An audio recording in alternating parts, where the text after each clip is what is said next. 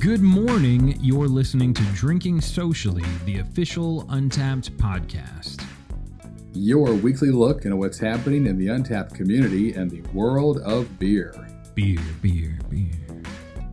This episode is brought to you by Untapped and the Untapped store. Use the coupon code podcast to get 20% off your next purchase. That's store.untapped.com. Coupon code is podcast. Save some dough, grab some cool stuff, and tag us on your Instagram photos when you wear it or something. And speaking of Instagram and things that are likable, don't forget to like, subscribe, follow, TikTok us, if I'm using that correctly. We're hoping to do giveaways soon. Of what? Good question. I don't know. I have a lot of old shoes. I don't know what to do with. Maybe we'll start there. But those giveaways, they'll probably be tied to something like likes. So jump on that train early and like and subscribe away. And now, quick, Harrison, off the top of your head, what day is it? Or even what year is it? Or better still, who cares? Yeah. It's been a really rough go for the last bit, or months, or years. And time was like my biggest casualty. It stopped being important. And really, regardless of what day it is, we all know really at our hearts what year it is. It is the year of the lager. And we're featuring the Lager Jack badge, which really isn't that difficult to earn, but it isn't that easy to master. And if you play your cards right or drink your beers right this week, there could actually be an easy 2-for-1 badge with the American Craft Beer Week that Harrison's going to tell us about in a minute.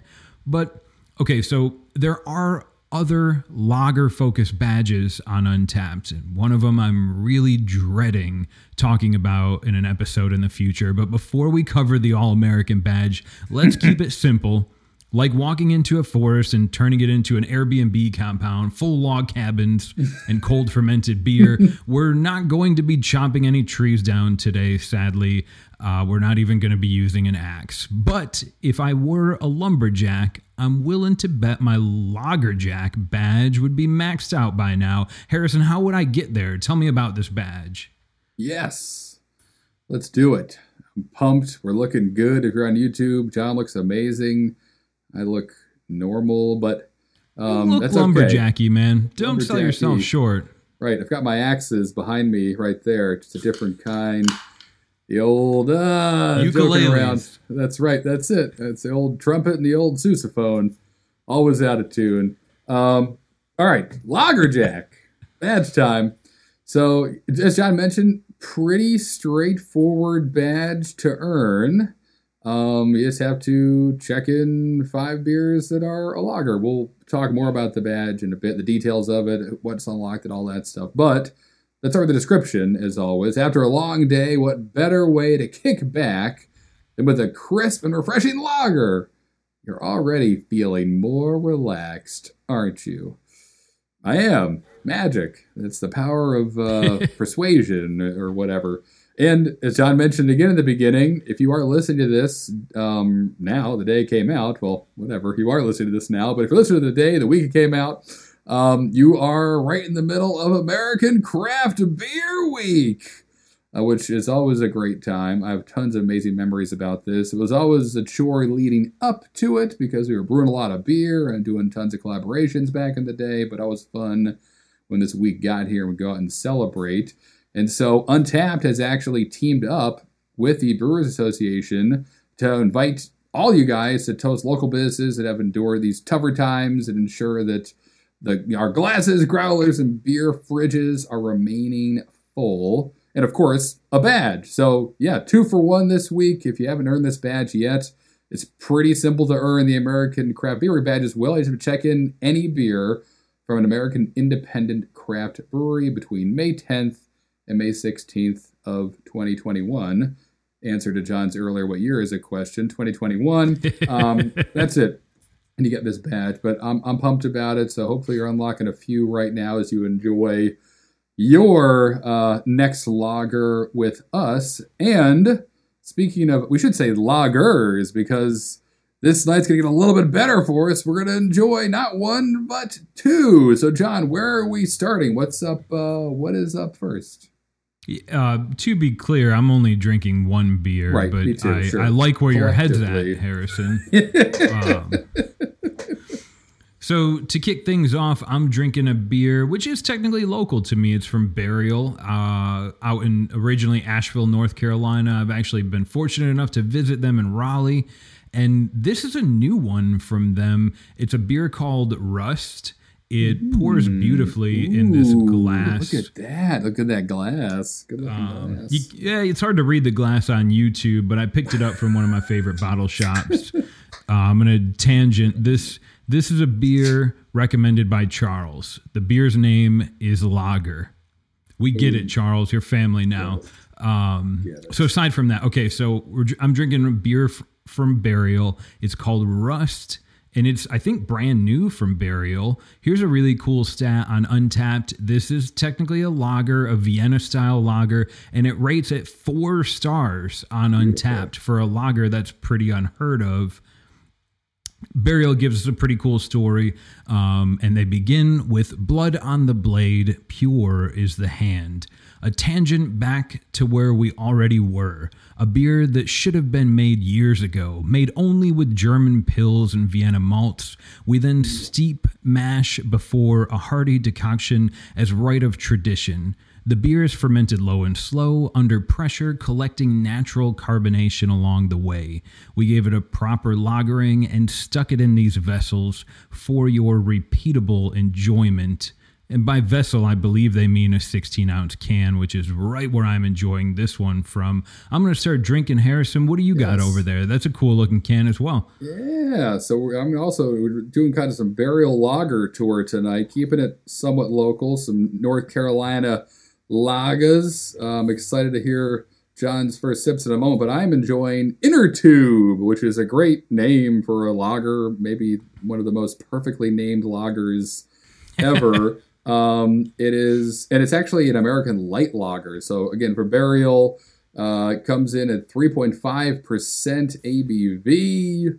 So you'll be safe and upright on that Inner Tube as long as you want to be. 11 IBUs. Actually carries a 3.61 out of 5 on Untappd. So also doing really well, especially for an American light lager. And much like John, I also have my Charles glass out, and Charles is a bit of a local legend here. He works at Hey Beer, a bottle shop we've mentioned many a time before. And as the glass suggests, a big fan of the lager. So cheers to you, Charles. And mine's a little easier to see with that nice crisp. Look at that, clear as day. Though. Your beer looks like the lager I think of, Harrison. Right, exactly. So, and from the brewery, it's Burial, of course. Even with a light lager, it's going to have some fun with the pros here. A righteous revelation in our truth, set adrift on the river of refreshment. Perhaps our most passionately crafted libation. This season, this beer serves more as a lifesaver to those of us struggling through a new normal. American pills, corn, and rice meet German hops in the ultimate sunshine companion. So I'm already sold, as if I wasn't, on this. So I'm going to enjoy my first sip. But John, how is Rust treating up there? It looks amazing. Yeah, there's not a lot of sipping going on for this one. Anybody that's listened to the show for a while knows that I'm a huge fan of an Oktoberfest beer. And you heard me mention that this is listed as a Vienna lager, which for me, in my amateur tasting skills, is almost indiscernible between a good Oktoberfest beer. And that's right where this is hitting me. It's like, it's sweet graham, sweet cracker biscuit on the front, and then it just finishes really clean and dry. I've never seen this beer from Burial before, but I hope they keep this around. This is like the year-round, this is Oktoberfest in May for me. I'm really thrilled about it. I'm drinking it faster. We don't have to talk about how fast I'm drinking it. How's yours, Harrison? Yes, you're drinking it at the appropriate speed. Delicious. So great. Again, obviously mine's lighter than John's. Really, I mean, it's a lager, but a totally different approach to it. And it's amazing. I mean, so I saw 3.5%, and I was two thoughts immediately hit my mind of like, yes, this could be my summer beer, my everyday sipper, perfect. But also the worry of like, will this be too thin? 3.5 is low, man. Like you could drive with that beer in Mississippi, I think. Right. Yeah, going to work. Depending on how your Monday's handling you. But yeah, so this is delicious. It's amazing. I can't believe it's 3.5%. It holds up like a 5% kind of American lager would. It's got some nice body to it. It's bubbly, the right amount of bubbles. That's a big thing with lagers, is kind of the mouthfeel, of course, and breweries tend to carbonate them a little higher than IPAs and stouts and the like, bigger beers to help it kind of just dance on the tongue a bit. So that's happening. But it's not like it's just got so much flavor. It's like a nice kind of corn sweet flavor to it, but it's not corny. It's like a corn note and just like this smooth, refreshing river of a beer. And it's going to be tough to make it last the rest of the episode. So I may be wheeling off screen and then wheeling back on screen for another one. But this is awesome, and it is. I mean, I am going to go get more of this. It's before it disappears from town, because this is exactly what I want a light lager to taste like. And yeah, 3.5% to boot. I'm pumped. Is it, Harrison, do you think it's the year of the lager because we all just kind of miss semblance of normalcy, or like something we're used to, and lagers, even though IPAs kind of rule the world, I feel like lagers they're my meatloaf and mashed potatoes of beer. Like they're my comfort beer. That's right. Yep, it's the girl next door, if you will, the one that from everyone's past, that every time you come back home, the first one you want to meet up with. So I'm loving where this is going. So we'll stop there. But no, what I'm trying to say is, yes, there is some comfort here. There's something that feels familiar returning to this style, even though John and I drink lagers all the time. But yeah, I think you're right. I think it's something that's easy and comfortable. It's also, got this great consistency to it. A good lager, tastes the same today as it did when you were in college. Maybe a little different, but I think hard it's to remember. Changed, not the beer. Right, the memories that have faded and become obscured by life and what have you. But yeah, I think that's fair to say, John, that it's perhaps we're willing lagers into maybe more of the craft mainstream. What I think it is, maybe in tandem with that, is kind of the realization that a lot of craft breweries are having that, craft beer has been around. I mean, depending on when you want to, in America, at least when you want to start it, is it Sierra Nevada in the early 80s? Is it Anchor in the mid 70s? Is it really the 1990s when it kind of became crazy? So when the revolution began is kind of over debate, but what really is, I think, not debatable is that the original craft beer fans are getting older. And so as fun as pastry stouts are, when you're creeping up on 40, that's just not going to be a smart decision as much as maybe it was when you were, in your 30s or 20s. So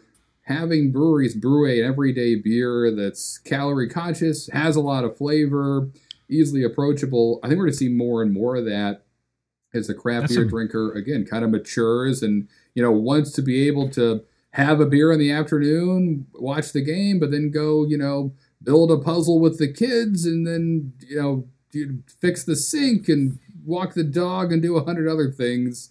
And not getting any sleep that night. So it's important. Describing everyone's weekend. Yeah, right. That's important. Sink's broken. I'm taking a walk. Exactly right. I'm out. I'll fix it later. I'm out of here. I got to go check on the woods. Make sure the woods are still there. I'll be back next Christmas. Yeah. So it might be a little bit of that, and that's something that I kind of predicted would happen eventually, and maybe that's being a bit sped up, or maybe we're just picking a lot of lagers because we like them, and we're just willing our reality into being. But either way, I'm here for it. Couldn't agree more. I love your point. It's not something I'd thought of or ever really talked about before, but your point about, how like if I can say I was part of the generation that grew up as craft beer was becoming more popular, replacing Coors Light, if you will. Now I'm older than I used to be, and True. I have sink issues, and I need to walk around the block just to stay active. So I can understand a little bit the embrace for that craft beer drinker to go with something they can keep up with. Is that wisdom catching up with me? There's an age thing that I don't. This isn't therapy. Let's not cover that yet. How about something brighter like the Lagerjack badge? Surely this has been unlocked by a handful of people by now. Yeah, I mean, holy cow. So obviously lager beer is the most consumed kind of beer in the world. So there are a ton of unlocks to this badge. And again, as a reminder, all you have to do is check into 5 different lagers. That's what levels you up. 1.5 million unlocks of this badge already. So impressive stuff. And the top beers list kind of really reads like a college weekend for me. As well as a lot of memes of the past year. The number one lager with 30,000 plus unlocks of this badge to its name is Corona. Grab a lime. Again, not surprising. Obviously, that beer is all over the place. Stella Artois jumps at number 2, though, which is pretty cool to see. That's cool lager, to see. Right. Very awesome. And then Heineken right after that, actually. And after that, right, it's kind of pick your ballpark. Bud Light, Coors Light, Budweiser. Yingling gets in there, which made me happy. That was one of the first, I think the third beer I had on my Lager Jack journey or checked into was a Yingling. Sam Adams is on here. And then PBR, which made me happy too. I feel like I have PBR is a check-in I make because I often have it at a cool place, like a cool music venue or whatever. And I'm like, I got to take a picture of where I am right now. Look at me, I have a PBR in my hand. So PBR somehow like transcended macro beer and became sort of like a badge of honor, a testament to, I think sometimes maybe the people that drink it, but more so like the place that serves it. If you go into a sports bar and they have 13 IPAs on tap and you ask for something easier, they have PBR. And you're like, all right, cool. This is cool. Yeah. I don't know. For some reason, PBR is more acceptable than Coors Light. You're right. They've done a great job marketing, whatever you want to call it, to kind of just getting that beer in a place where it's, I mean, there was a bar, I feel like I've told the story before, but there was a bar, our corner bar, when I lived in Philly called the Sidecar Bar that had PBR on tap all the time. And it was also one of the only places I had Pliny the Younger on tap. So imagine that juxtaposition of looking at a tap line, a bunch of tap lines, and seeing PBR on the left and Pliny the Younger on the right. And it worked. It wasn't like a joke or doing it to like be goofy or hipstery or whatever. It was in an old South Philly neighborhood, and it was like people come here after work, and some of them drink PBR, have lived here for 40 years, and some of them moved here last week, and they, are hunting down, whatever, the next hot thing. So, and it was a really cool place because, I mean, I hung out with people that were twice my age there, and a lot of great stories, a lot of great nights. A true kind of epitome of the bar as a crossroads, a meeting place, and not as of people, but of kind of the beers those people like. And they killed it. It was so amazing how well it worked without being like a gimmick. It was like, no, we're doing this, and it totally makes sense. So yeah, I mean, PBR, right? It's kind of everywhere. Everyone kind of likes it. It's like the norm of beers. It's just, like great. Yeah. PBR. So kudos to them. And if you're in Philadelphia, you probably know of the Citywide Special. If not, and you're traveling there, know this. If you get to Philly one day, the Citywide Special is called the Citywide because it's available at almost every bar in the city for about between like $3 and $4. And a Citywide Special is a can of PBR and a shot of whatever bourbon for $3. And it's always different. Which bourbon is it? Is it a 16 ounce or a 12 ounce can? but you can go in almost any bar in Philadelphia and say, I'll take a citywide, and you'll get a shot and a beer, and it'll most of the time be PBR. So, and everyone, again, at places that are, 5-star Michelin rated things, and then also like, the shot in a bottle bar that's been there, since Philadelphia was just a patch of grass or whatever, a swamp in between the Delaware. So, yeah. A beautiful traveler's guide to Philadelphia. It explains Philadelphia. It does. I think so much more than I think you could if you just Googled them or went to Wikipedia. Like, what is Philadelphia? If you live in Sweden and you've never been to Philadelphia, but you've heard of it before, Philadelphia is a city that will give you a lager and a shot of bourbon for $3 if you know the code. If you know exactly right. If you know what to say, that's exactly right. Just a big old. That's what it felt like living there. It felt like it was a big old fun club.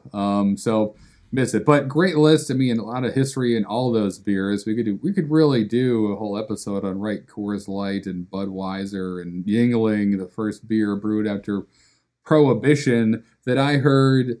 A case of it showed up on the steps of the White House the day Prohibition ended, but it takes 28 days from Yuengling brewed to bottle, so we'll figure that out. So again, tons of history here. I mean, you could make an easy comment. The last 20 years might have been the history of beer in America as the IPA, but the 200 years before that, it was lager was the history of wrote the history of America when it comes to beer. So. And much of the world, and that's so much of the case. But cool stuff. So, again, story names there. But to zoom in back to our journey here on the lagers, John, how are you doing on this lagery Jackie badge? Where are you at? What's happening? You know what? I'm not proud of this one. I've checked into 52 lagers on Untapped, which puts me at a level 10. I had the most recent level up for me was drinking Lager Days from Noda, which was your beer of the week a couple episodes ago. Right. And there's a local brewery that makes a smash lager, single malt, single hop. I love that. That was a whole lot of fun. I hope they make more so I can keep leveling up this badge. Being only at level 10, I assume you are the human version of a lager. Harrison, please tell me you're beating me. I thought I'd be a little higher than I was. I'm going to be a little critical here, but also, I mean, looking through the list of the beers, my personal journey through the lager has been a lot of fun, a lot of memories in it. I'm at level 21, so I've had actually 108 lagers logged into Untapped so far. It's almost at level 22. This will put me one away. The most recently, the Munich Rye Lager from Highwire Brewing got me into level 21. The first beer I had, though, was a beer from Stouts Brewing Company, which is outside of Philly. It used to be in Adamstown, PA. Their Golden Lager, which is one of those beers you saw a lot on tons of taps around the city. Just a really very similar to this, a little bit higher ABV than in your two, about 5%, I think. But it was one of those kind of everyday lagers that was so crisp and clean. So that was fun. I hadn't thought about that beer in years to look at that old logo and see where I checked it in and all that stuff. That was fun. So again, we're going to keep drinking lagers as much as we can. Might need to change the name of the show to Drinking Lagerly. Drinking Lagerly. Ridiculous. Logging Lagerly. Logging. There's something there. The rest of this season and our lives, but this is cool to take a little pit stop today and like there are more lager adventures floating at the top of my mind now as we speak. Yep. As soon as you mentioned your first unlock, I had to go back and check mine really quick. PBR was number 4, but my first checked in lager, I was just Tecate. Oh, yeah. Like the authentic Corona, if you will. I was pretentious even back in 2015. Hot diggity dog. That was another beer that was all over the place in Philadelphia, Tecate. That was the beer that a lot of bands brought to places that didn't have beer, and it was kind of cases of it sitting around for whatever reason. Someone had a lime somehow, and an old. Did you guys do Soul in Philadelphia? Did you see a lot of? That's got like an iconic following around here. Yeah, right. I know. It was more Tecate, and actually, speaking of other lagers, Dos Equis, which is everywhere. That was one of my favorite lager adventures from my youth, was being in the parking lot of a Phillies game back when they were horrible. Time is a flat circle. A week ago, yeah. Right, back when they were, before they won the World Series, they were horrible for a long, long time. Right when I moved there, and I went in the parking lot drinking some Dos Equis, and it was my first professional Major League Baseball game I went into. And it was amazing. It was like what I imagined the Colosseum being like back in Rome, but instead of the battles happening on the field, people could care less about the game. It was just people fighting each other in the stands, throwing cheesesteaks at each other.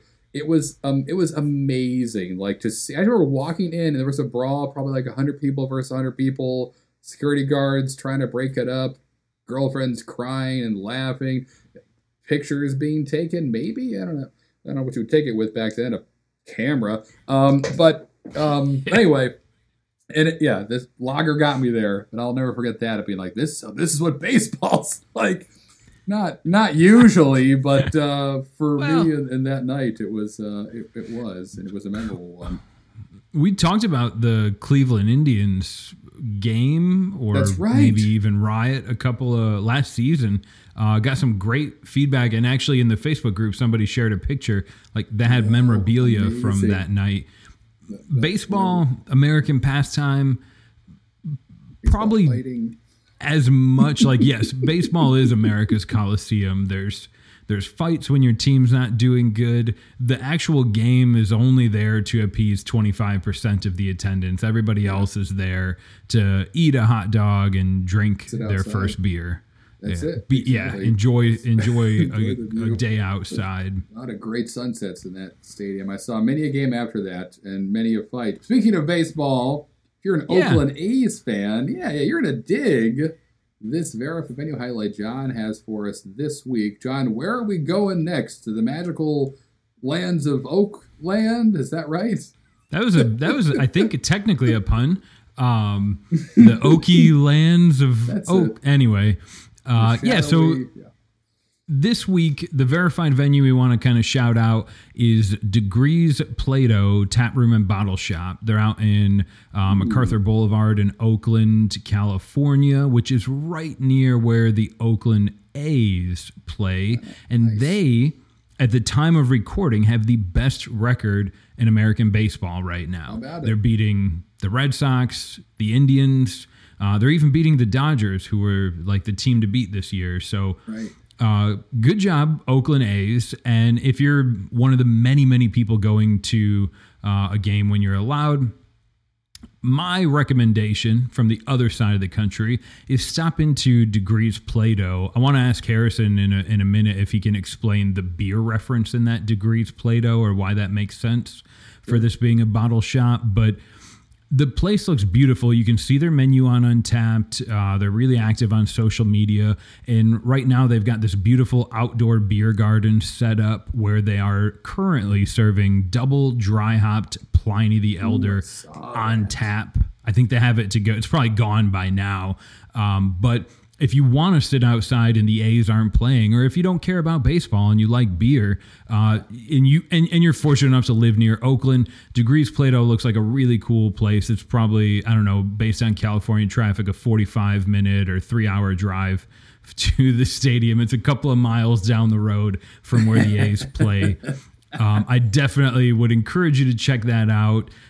Take a look at their menu if you want 2 reasons to be jealous of Oakland. But going back to the name, Degrees Play-Doh, there's a beer reference in there. Is there not, Harrison? There is, yeah. So Play-Doh is a unit of measurement. It's a way to, Degrees Play-Doh, a way to kind of measure the density or the concentration of your liquid, which is how you, as a percentage of like the weight of it. So that's how you're going to find out the alcohol by volume of the beer you're drinking if you're a commercial brewer using Degrees Play-Doh to do that. And when you brew a beer the first time, you take a reading of what the Play-Doh is of that beer then before it's fermented. And then when it's done fermenting, you have a different reading, a different degree Play-Doh. It'll drop, and kind of you're able to use a calculation to figure out that through that gravity scale based on the change of maybe it started at 12 degrees Play-Doh and ended at 6.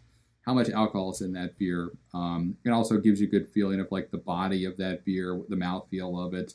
If it has a higher concentration in an extract of sugar, of unfermentable sugars, then it's going to have more of a body and have a higher degrees Plato number. So that's probably a little too nerdy, but essentially it's just a way of measuring the concentration of sugar in that wort that can become alcohol if it's fermentable, or hang out and be marshmallow fluff flavors if it's not, or whatever else you're drinking. More real than IBUs are, and part of that whole, like, you'll see like original gravity and final gravity. Yep. Yeah, maybe we should one day do an episode and talk about that, and forget about IBUs. Anyways, maybe. They're last week's news. Speaking of news and better news, let's finish up with our best beers of the week, John. And actually, I'll start, if that's fine with you. Take it away. All right, good. So I had the good fortune of coming across a new beer from Maine Beer Company. So if you guys are familiar with them, they don't brew a ton of different beers. They're not that brewery that's got 900 beers and Untappd. I think they have like 20, maybe 30. They've been around for more than a hot minute, but they recently released a beer called Spring that I believe is the first time at least it came down North Carolina. It's American IPA, and I got to enjoy it the other night, and it was delicious. I think it was delightfully dank or something, and the Maine Beer Co. liked my tweet about it.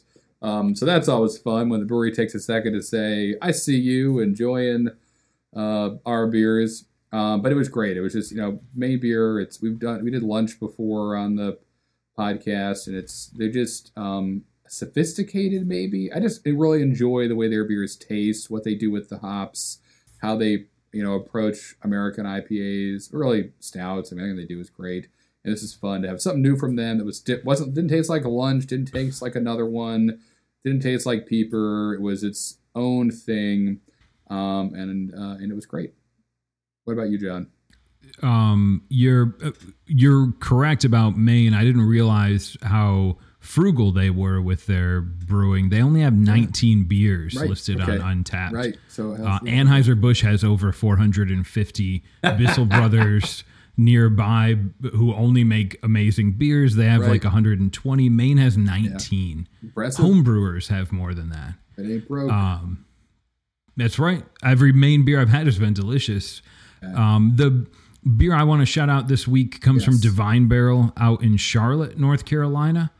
And nice. I love Divine Barrel. I feel like they make fruity, health conscious beers because fruit's rich in vitamins. That's what I tell myself.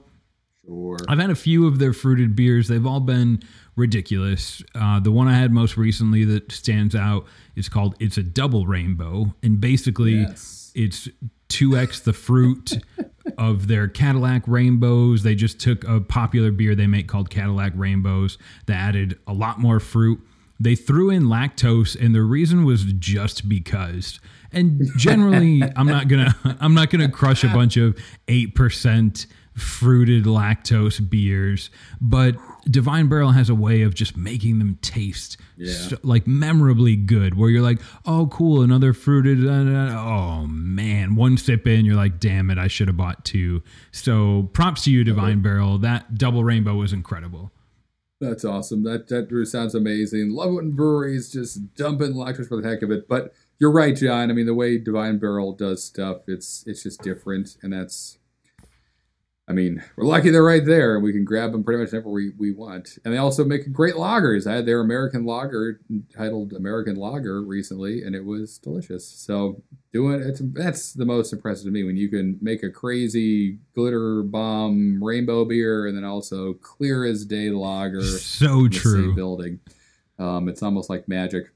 Well, that is going to do it for another episode of Drinking Socially. Make sure to follow us on Twitter, Instagram, podcast at untappd.com, or Simplecast, wherever you listen to podcasts.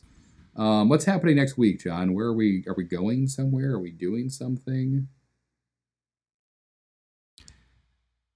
Yeah, so speaking of California, which we were doing a little while ago, Harrison, here's a pop quiz for you. What What happens when the fog rises in Los Angeles? I don't know. What happens? When the fog rises in Los Angeles, UCLA. I learned that joke in like 1993. It was funnier then. I didn't even know what UCLA was, but anyways, aside from terrible jokes, there's a little bit of a tie into haze. Like Los Angeles apparently was a really hazy city at some point due to traffic and smog. There's actually a brewer in Los Angeles called Smog. Right. So we're coming back in 1 week, and we're going to talk about haze, but it's going to be the Haze for Days badge, and we're going to be talking about New England and lactose and hazy IPAs and the whole craze of days that have gone on in the last few years. So excited to talk to you in another 7 days. Until then. That's great. Yeah, top off your glass, and we'll see you guys next week. Cheers! Also, cheers. Yes, yeah, good. I just took a big swig first. There we go. That's fine. I got it.